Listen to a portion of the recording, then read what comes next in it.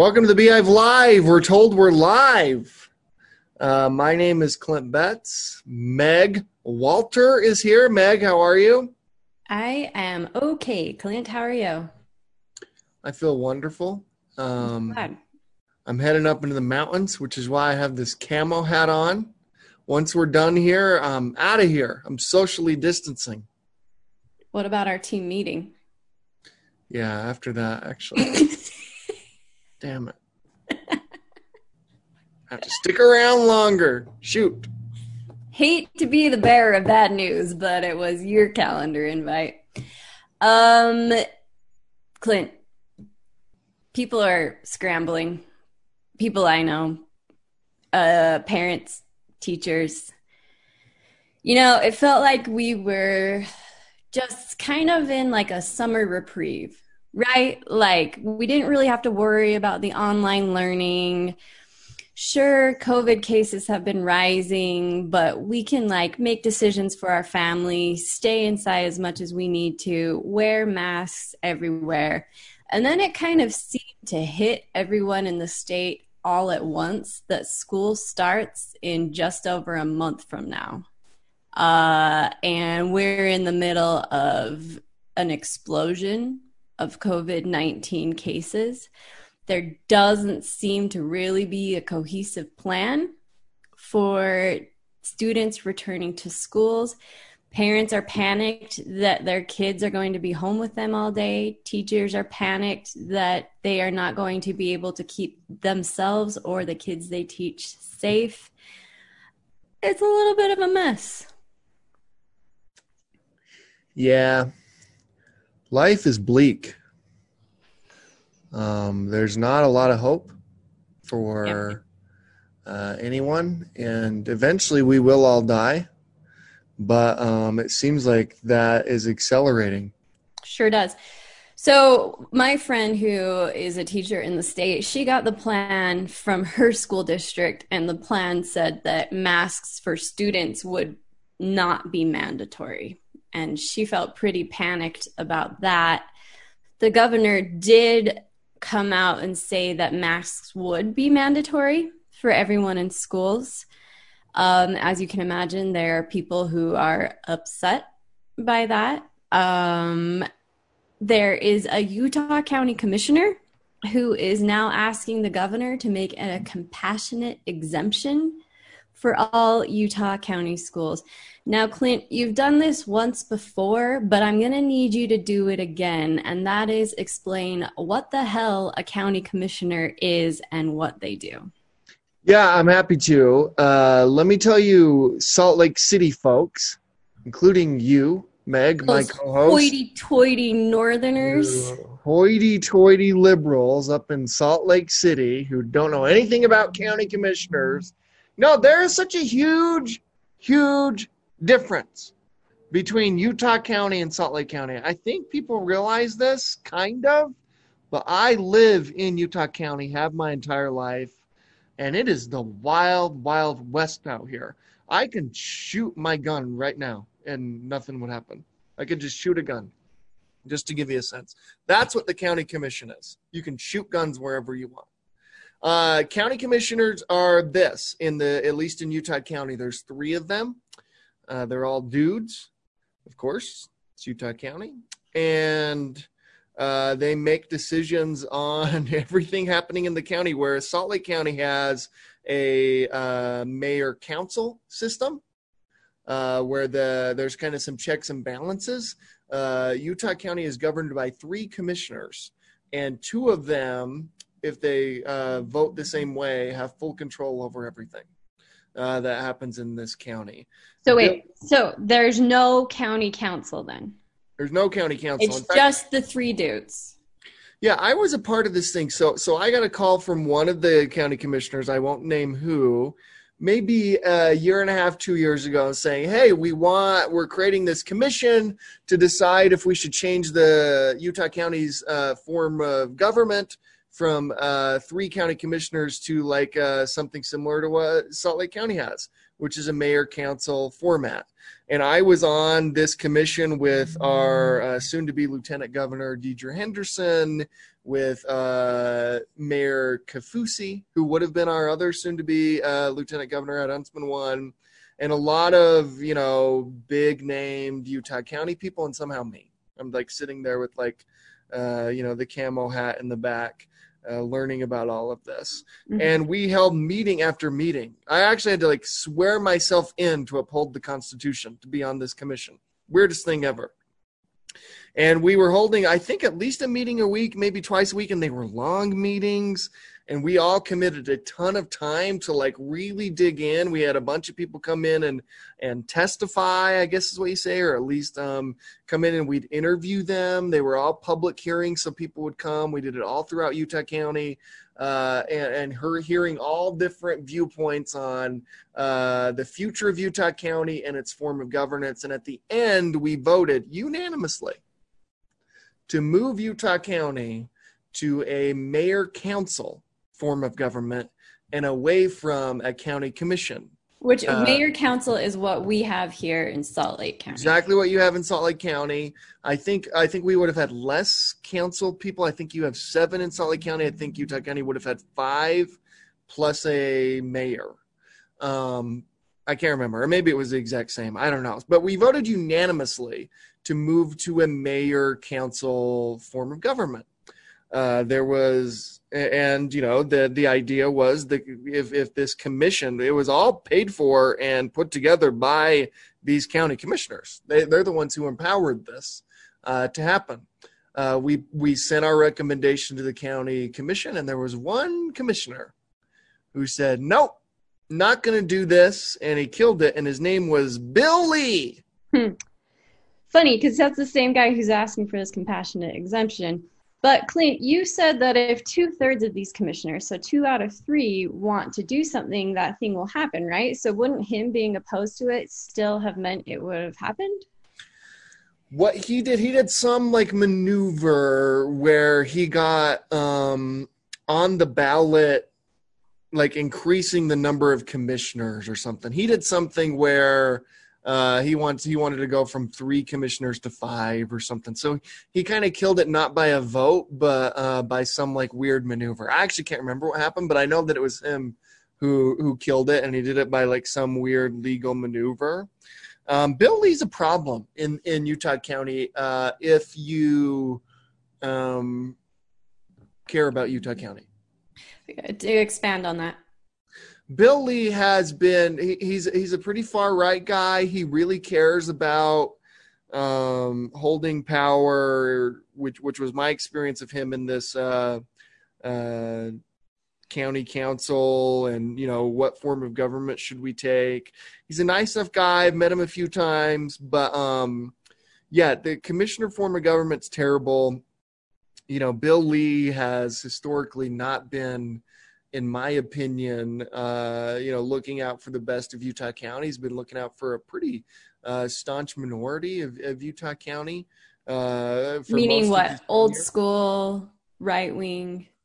Yeah, he's super far right, which I don't care about, but I care when it affects things like this. And the county commissioners have an insane amount of power. They have all the power that the mayor of Salt Lake County and the city council and the county council has, in Salt Lake County. They have all of that power, these 3 people. Yeah.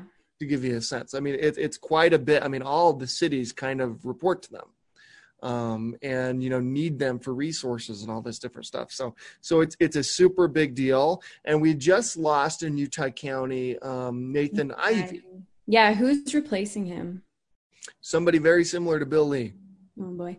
So there's Nathan Ivey, who, as you just mentioned, is being replaced. And we have Tanner Ainge, who actually said that he does not support Bill Lee in asking for this compassionate exemption, and that we should all wear masks, and that that's the best way to keep people safe heading into the school year. I haven't heard anything from Nathan Ivey. Have you?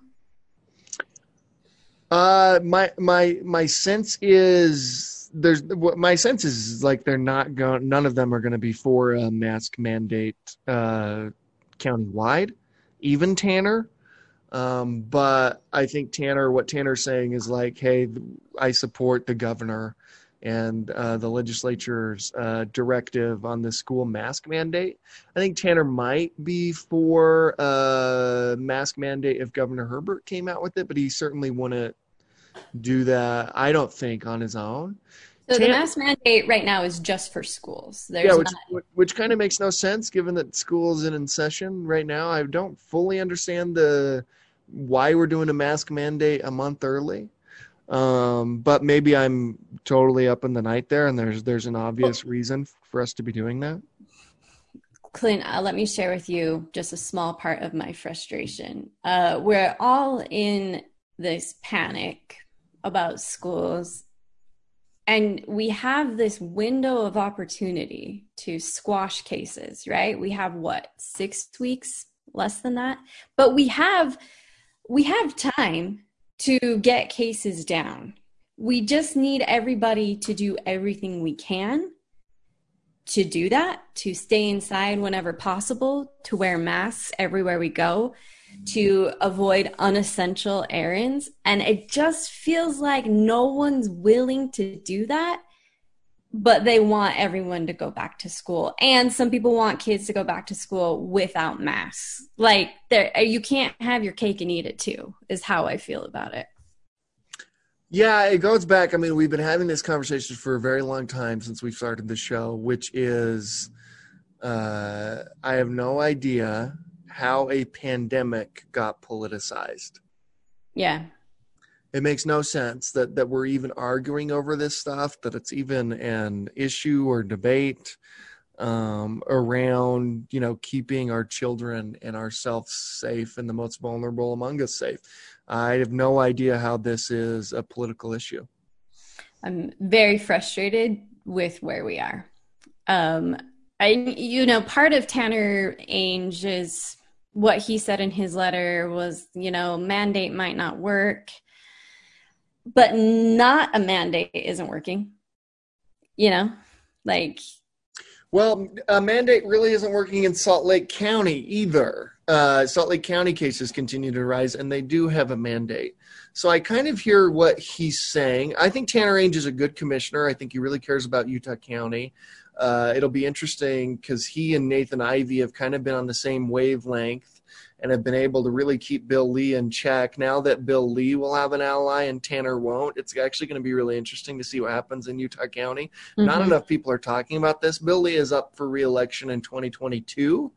That should be something if someone really wants to change the course of this state. I mean, the second largest county, and if you believe projections within the next 20, 30 years, maybe the largest county in the state of Utah should not be run like this. This doesn't make a lot of sense. But back to your point around mandate versus not mandate, we've had this discussion a lot on this show, a lot around what the government can do, what they can't do. And really what it all comes down to for me is leadership. It just seems like we're lacking in it. We're lacking in leadership. Yeah. There's kind of, I don't think it's a secret that the Church of Jesus Christ of Latter-day Saints is kind of the leadership in the state to some extent. And they sent an email this week to church members in Utah encouraging them to wear masks, saying that we need to be responsible, we need to wear masks inside and out, we need to do everything we can to decrease the COVID-19 cases. And in my mind, that gives the governor a lot of political cover, all of these leaders a lot of political cover to maybe not necessarily mandate, but like really, really encourage people to wear a mask. But I don't know if it's working. I don't know what political cover Herbert needs. I mean, he's not going to be governor in January. If he believed the mask mandate would help Well, no, here's the political cover he needs. Sorry to cut you off, but today he's meeting with Stuart Adams and Brad Wilson, Mm. Senate minority and Speaker of the House, Senate majority leader and Speaker of the House, and they've both been against the mandate. And I wonder if that's helpful in that conversation, that they have the support from the church to encourage the legislature to give the same support. Ah, I see what you mean. Yeah, what we're experiencing in this pandemic is the limits of government Mm-hmm. and what they can actually do. It's not clear to me that Herbert on his own can do this.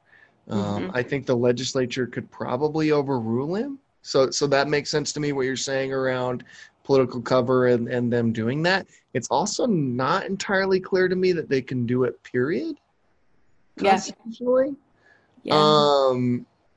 And like, we don't talk enough about personal responsibility in the middle of this pandemic. You have a personal responsibility. All of this is like, sure, do I think the government should mandate masks because it would lead to more people wearing masks? Absolutely.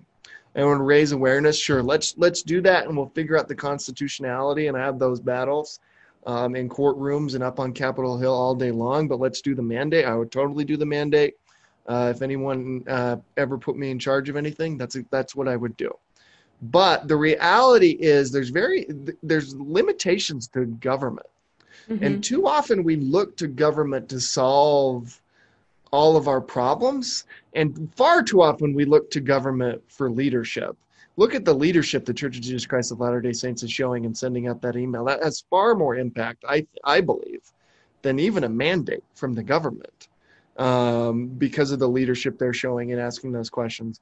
And we're not talking enough about personal responsibility. You have a personal responsibility as a member of society to protect the most vulnerable among us, to protect our children, to protect yourself and your family and your neighbors and your friends and all over.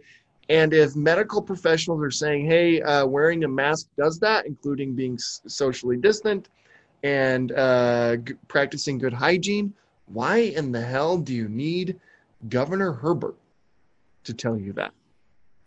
I mean, excellent question. I wish there was an answer for why some people need that. Again, my frustration here is that because citizens have not taken personal responsibility, I personally am in a position this coming fall where there is no good choice for me and my family. Just completely selfish for Meg Walter. I am damned if I send my kid to school. I am damned if I don't. I can send my kid to school who might potentially have been exposed to COVID-19 and spread it around. I can keep my kid home and try and do remote learning, which will probably mean my kid's going to fall behind in their education. I don't have a good option, and I hate that we've arrived at this point when we could have all just sucked it up and done everything we can to stop the spread of COVID-19 by wearing our damn masks everywhere we go. And I think we still have an opportunity to do that, but I don't think people are willing, and I am so mad about it. So mad about it. Yeah, it's super frustrating. And if in a month from now things look exactly like they do today, unfortunately, the responsible thing to do is to not send your kids to school. And it is insane that we have to make that decision. Yeah. And again, it's a total abdication of responsibility and leadership at all levels and in every sector of the state, not just government. So, Clint, you said we shouldn't rely on government, right? We're relying on government too much. But what do we do when there are people who just don't seem to care? You know, like, I mean, what other option do we have other than to have government step in and make something a requirement to keep other people safe? That's not a rhetorical question. That's a genuine question. I really would like to know, like, what are our options to get people on board with this who are reading Facebook all day and have determined that this is a hoax and that masks are infringing on their freedoms?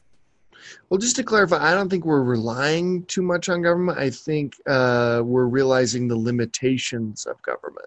Sure. I think I think a lot of people would like to rely on government more. And I think a lot of people look to government and politicians and elected leaders for leadership, because Yeah. that should be the role that they play. Yeah. And unfortunately, we live in a society where that's not the case. That's never been the case in my lifetime, where a politician or an elected leader is who I look up to as someone who provides solid leadership and doesn't just play games with our lives. I think, the conversation unfortunately must turn to personal responsibility. And what you can do is wear your mask and, care about others around you. Even if it doesn't work, it sure as hell doesn't hurt. So if you don't believe it works or you think it's a hoax, at least just do it because you live in a society. So that's one thing you can do. And two, like on the school thing, which is an impossible decision. I mean, I have 4 kids. I have one kid who is immunocompromised to the point where we haven't really gone anywhere since this hit. We really have not done anything. And there is no way that I send my kids to school given the current situation, if it looks like this a month from now, because it puts my son's life at risk, right?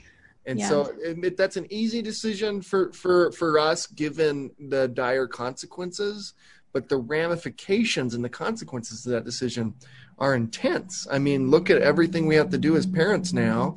And if, we're fortunate in my household that, my wife can take on some of those responsibilities. But what do you do as like a single parent? What do you do as both parents working? What do you do? How do you manage all of this? It's a real challenge. Yeah.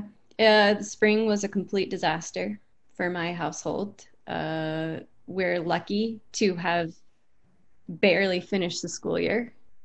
We really limped to the finish line there. I've been communicating with teachers the last couple of days because I'm working on a piece about this. They're as panicked as we are. There's no plan. There's nothing about what they're going to do if a student tests positive or a teacher tests positive, or how they'll get a substitute or how they'll social distance. One teacher I talked to has, last year in a normal school year, she had 35 students and 34 desks. We have already been asking too much of teachers as is, and now we're asking them to expose themselves every day to possible infection and do 2 jobs at once with in-class learning and remote learning. And I just feel like this whole situation is ripe for complete disaster. Yeah, it's really sad, and it's disheartening. You feel helpless as a parent. You're not, because our kids want to go to school, actually. Yeah. And the teachers want to be in school with school. their friends. They want that social interaction. And it's hard. And the challenges too, I mean, we've really localized this because Utah is seeing a spike here. And we're not seeing, the type of leadership, or at least the type of consistent leadership that we would hope, both in the public and private sector, on this issue in the state of Utah. But if you look nationwide and worldwide, there's not a lot of great examples, period. California, New Zealand, that's an interesting one. There are some outliers on both sides, actually, of really, terrible examples and really good examples.